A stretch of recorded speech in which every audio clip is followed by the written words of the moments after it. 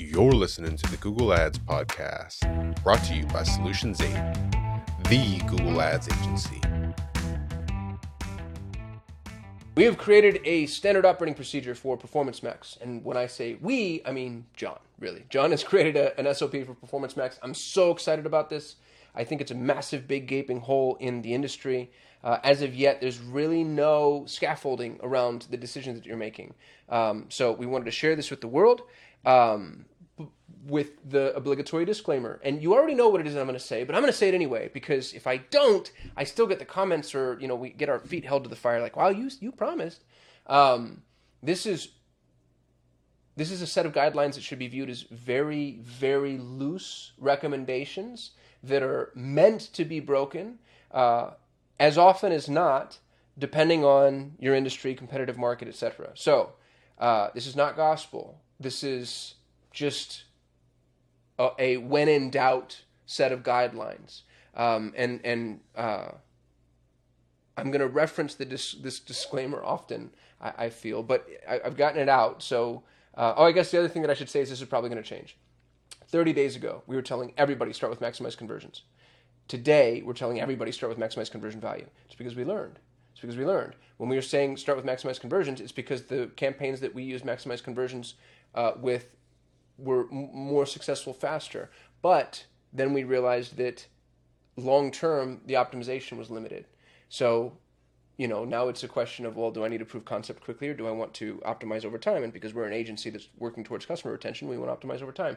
But that's a good example of, there's other things that we might be doing now that we could find out, days, weeks, months, years from now we might recommend an alternative for. So I ask for your grace. All right, that's enough. Here's the beginning of the standard operating procedure.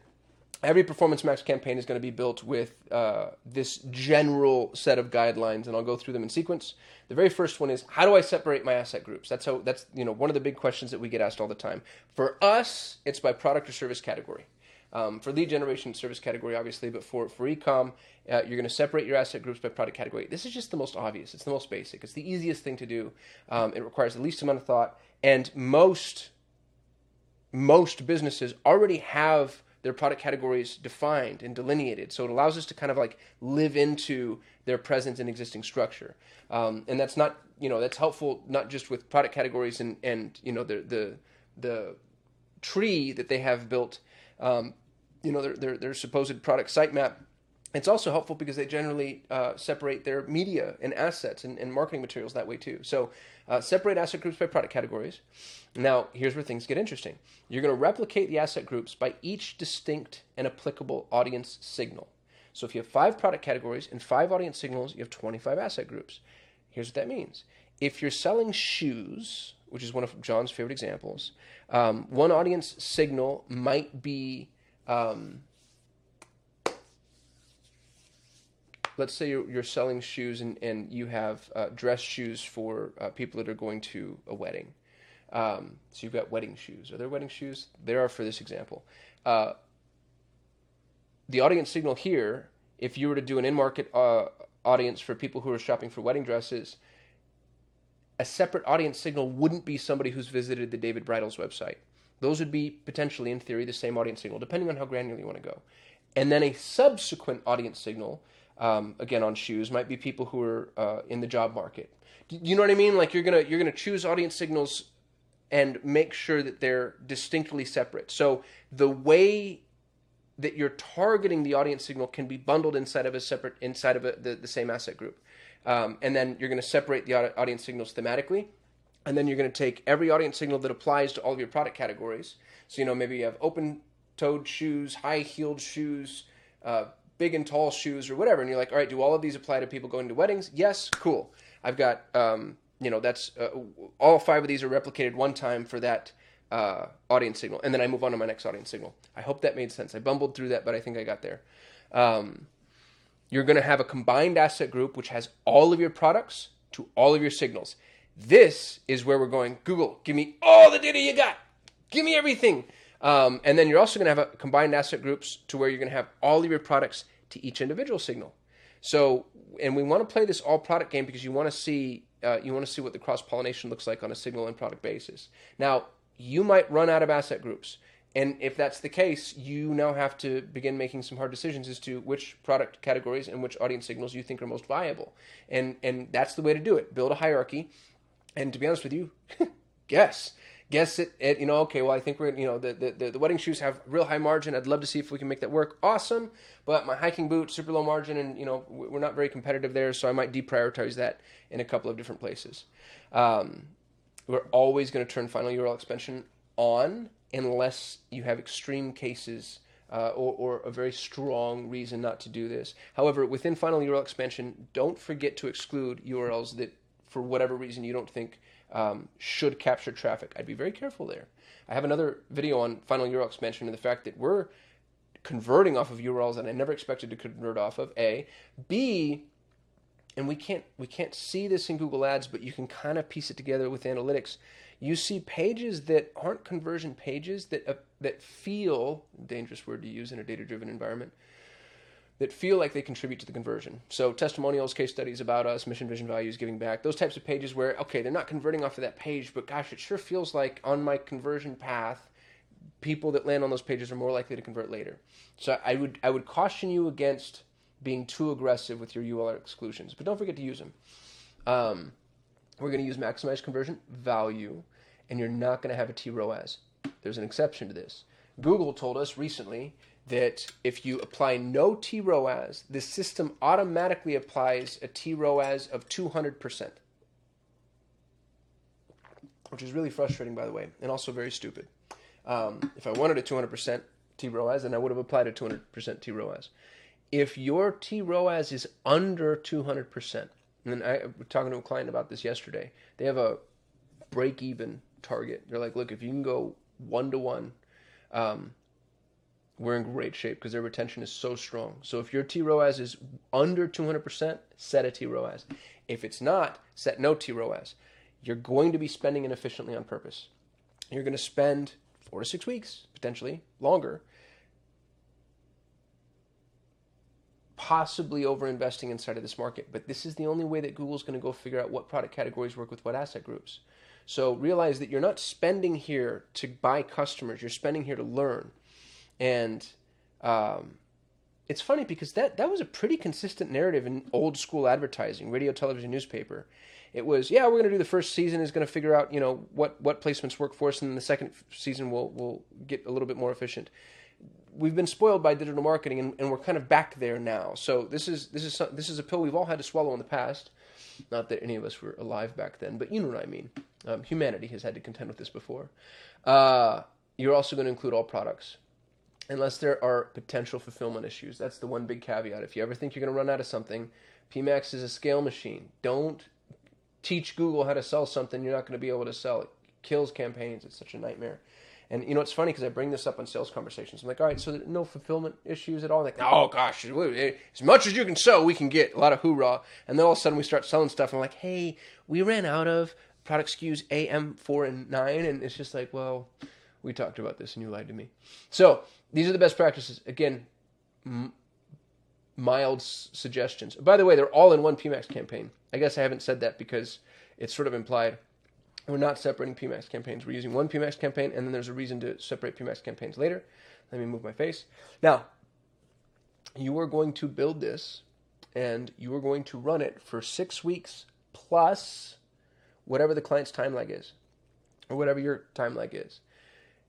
If you don't know your time lag, then you don't know what this number is, and you're just going to have to figure that out on the heels of Performance Max. So if you're a brand new advertiser, then I don't even want to tell you to guess because it's pretty difficult to determine in many instances. But if you've run campaigns prior to, especially Smart Shopping, because Performance Max and Smart Shopping operate in similar ecosystems in terms of their multi-channel distribution, then your time lag inside of Smart Shopping, I think, should be pretty analogous to your time lag inside of Performance Max. I don't have data to tell you that they're pari passu, but I'm just kind of assuming that that's the case. So take 6 weeks plus your time lag plus your performance timeline.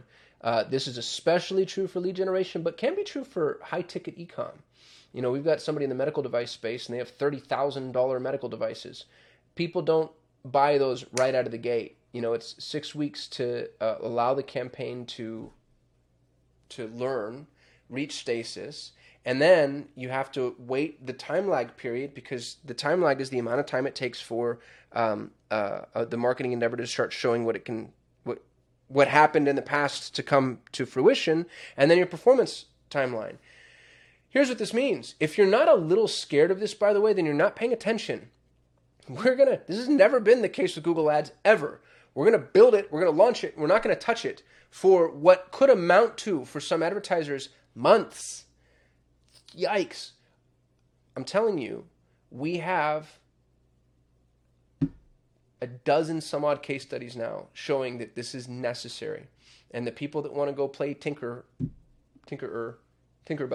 the people who want to go play Tinkerbell are gonna you just reset learning. You kill PMAX. You have to let it be. I want to sit here and just stew in that message. You have to let Performance Max learn. You have to let it be. Every time you make a change, it resets everything. And that's not entirely true, but it's worth believing that it is true. I've heard it said that, I don't believe in God, but no matter what, I act as though he exists, because regardless of whether or not he does exist, it's just good for me to act in a fashion that keeps me right with the world. As extreme as that example is, that's the way I want you to look at Performance Max. You make a change, it resets learning. The other thing that I'll say before I move on is the amount of money you spend is going to be dictated by the amount of product categories you have, the amount of audience signals you're targeting, and how competitive your market is. And there's no way for me to tell you what that is. If you've been running Google Ads in the past, you probably have a pretty solid idea. And that probably will carry over from all the campaigns that Performance Max is going to steal from. If you haven't, you're going to have to go figure that out. It's $100 a day at a minimum. But $100 a day probably isn't enough to support 25 asset groups in a competitive market. So you're going to start to see, where you're making a splash and where you're not at all. So you build Performance Max, you follow these SOPs, you wait this amount of time. Which, by the way, I would love for any of you, for those of you who've actually been successful with Performance Max, you armchair theorists, I don't care what you have to say. The people that have been successful with Performance Max, I'd like to see if you disagree with any of this. This is a set of logical and educated assumptions based off of what all of our strategists, CM specialists have said, combined with John's leadership, and this is the output, which is pretty solid, by the way. We have $54 million in ad spend under management, and most of it now is headed in the Performance Max direction. So I think we have a lot of data, but I'm still interested in being informed by other people on the outside, because some of this could just be self-fulfilling prophecy, echo chamber, whatever. This is the best we can do for now. Now, you've run your PMAX campaign. You've waited the adequate time. Super important. You've waited the adequate time. Now what do? And I'll actually start from the right and move to the left because it gets more complex. If you're not meeting your ROAS goals, which case the budget is negligible, if you're not meeting your ROAS goals, then you need to figure out why. And this feels very passive-aggressive, but the problem here, y'all, is there's no SOP for this.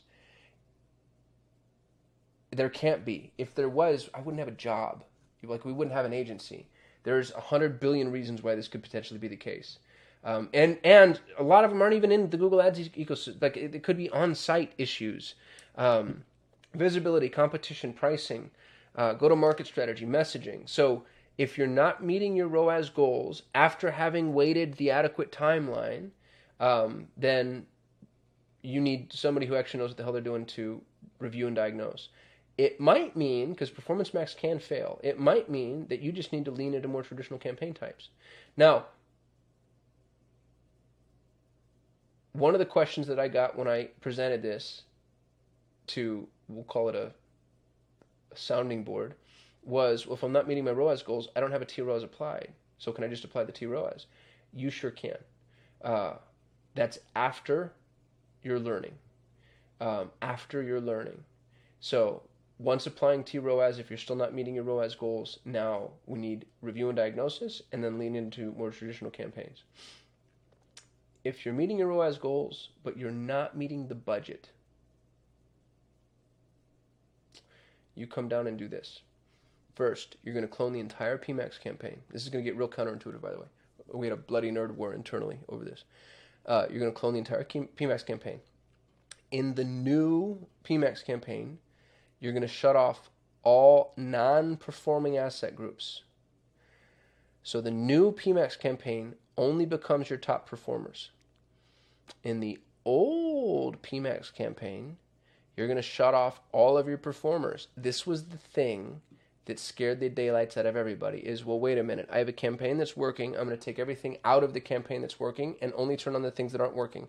And then I'm going to create this new campaign with the things that are working, but it stands to reason that, and because we've all seen this, maybe only a billion times, even when all things are equal, for whatever reason, those campaign types aren't necessarily treated as though they're equal. So that was the fear.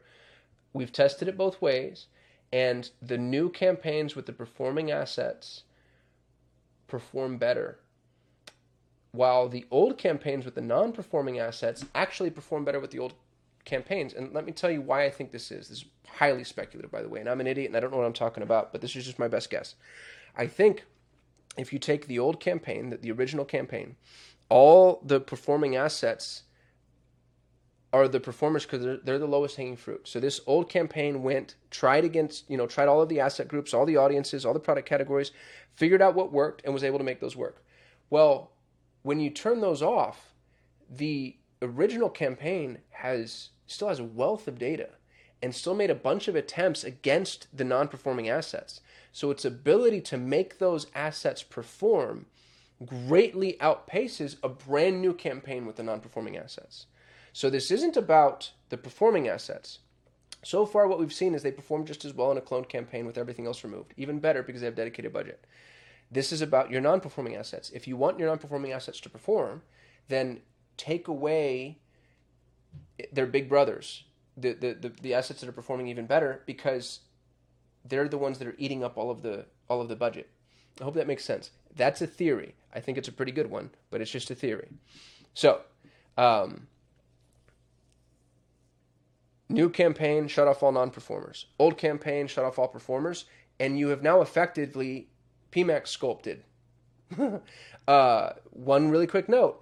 In your final URL expansion for both campaign types, you're going to turn off all of the pages that apply to the products that have been removed from each of the PMAX campaigns. So the new campaign is going to have all of the pages that apply to any of the old campaign products removed, and vice versa. You want to make sure that you're keeping these things separate and from being incestuous. And you're going to do that until you're meeting your ROAS and you're meeting your budget, which incidentally is the third thing that could happen from a brand new campaign. If you're meeting ROAS and you're meeting budget, drum roll, don't touch it. Stop. Don't touch anything. It's don't mess with a good thing. Because everybody's like, oh my gosh, we're making a bunch of money. What do we do? And the answer is not a damn thing. We're going to sit and we're going to watch it. Now, are there optimizations that can be made? Yes, of course. Absolutely. A lot of them are actually in campaign types outside of Performance Max. You can start to see like, oh gosh, this is working here and this is working there. I'm going to build a search campaign in order to push PMAX more to search. It's really fun when you get there. But in the very beginning, you're going to optimize yourself out of performance.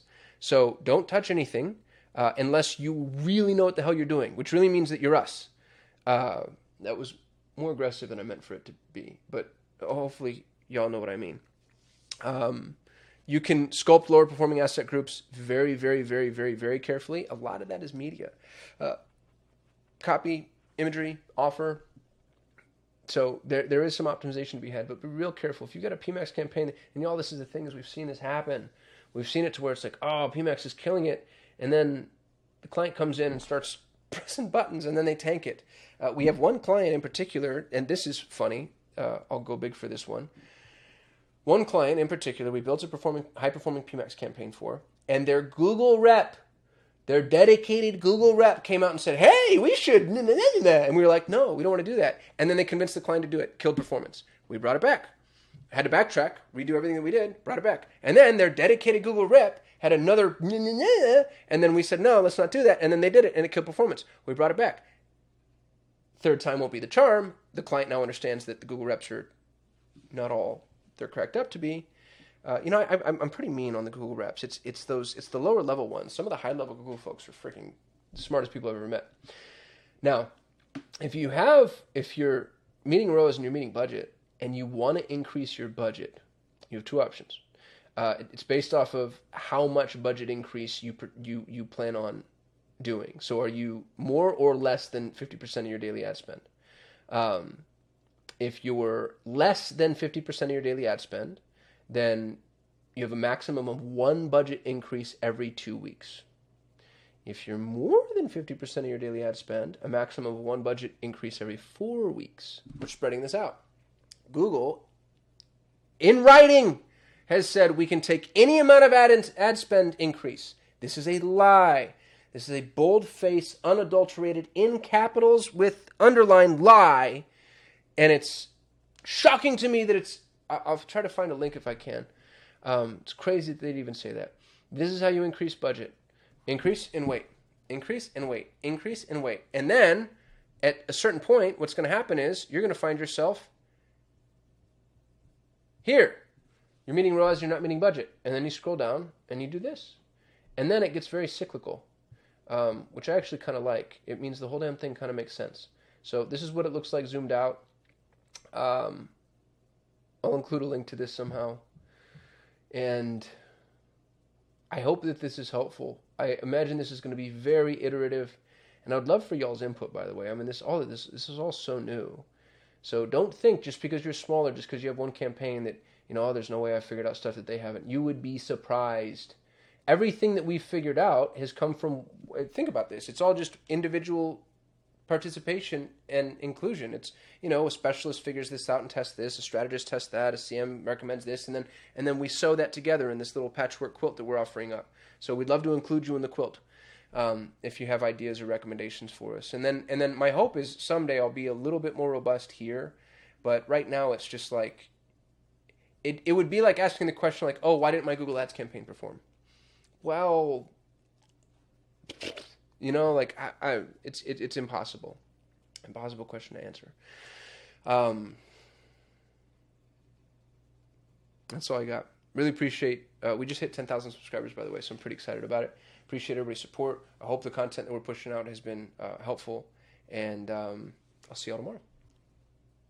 Wait, before you go, I'm constantly looking for amazing people to come join our team. So if you're passionate about Google Ads and you're passionate about customer success, please go to solate.com/apply, and we'd love to see you as a part of the Solutions 8 team. Also, if you like this video, give us a thumbs up. It lets the YouTube algorithm know that we actually know what we're doing. And don't forget to subscribe. We shoot a video every single day, and I don't want you to miss out on any of it. Lastly, if you have questions, comments, concerns, confessions, or you just hate my face and my voice, go ahead and hit us up in the comments. We get very little human interaction, and even the heckling is something that I kind of get a kick out. So thank you so much for watching. Thank you for being subscribers if you're a subscriber. Don't forget to apply if you're interested in working at Solutions 8. Otherwise, I'll see you tomorrow. Thanks for listening to the Google Ads podcast. For more ways to grow your business with Google Ads, you can subscribe to the Solutions 8 YouTube channel. If you enjoyed this episode, please share it with a friend. And if you'd like to work with the best Google Ads agency in the world, you can visit Solutions 8 at sol8.com.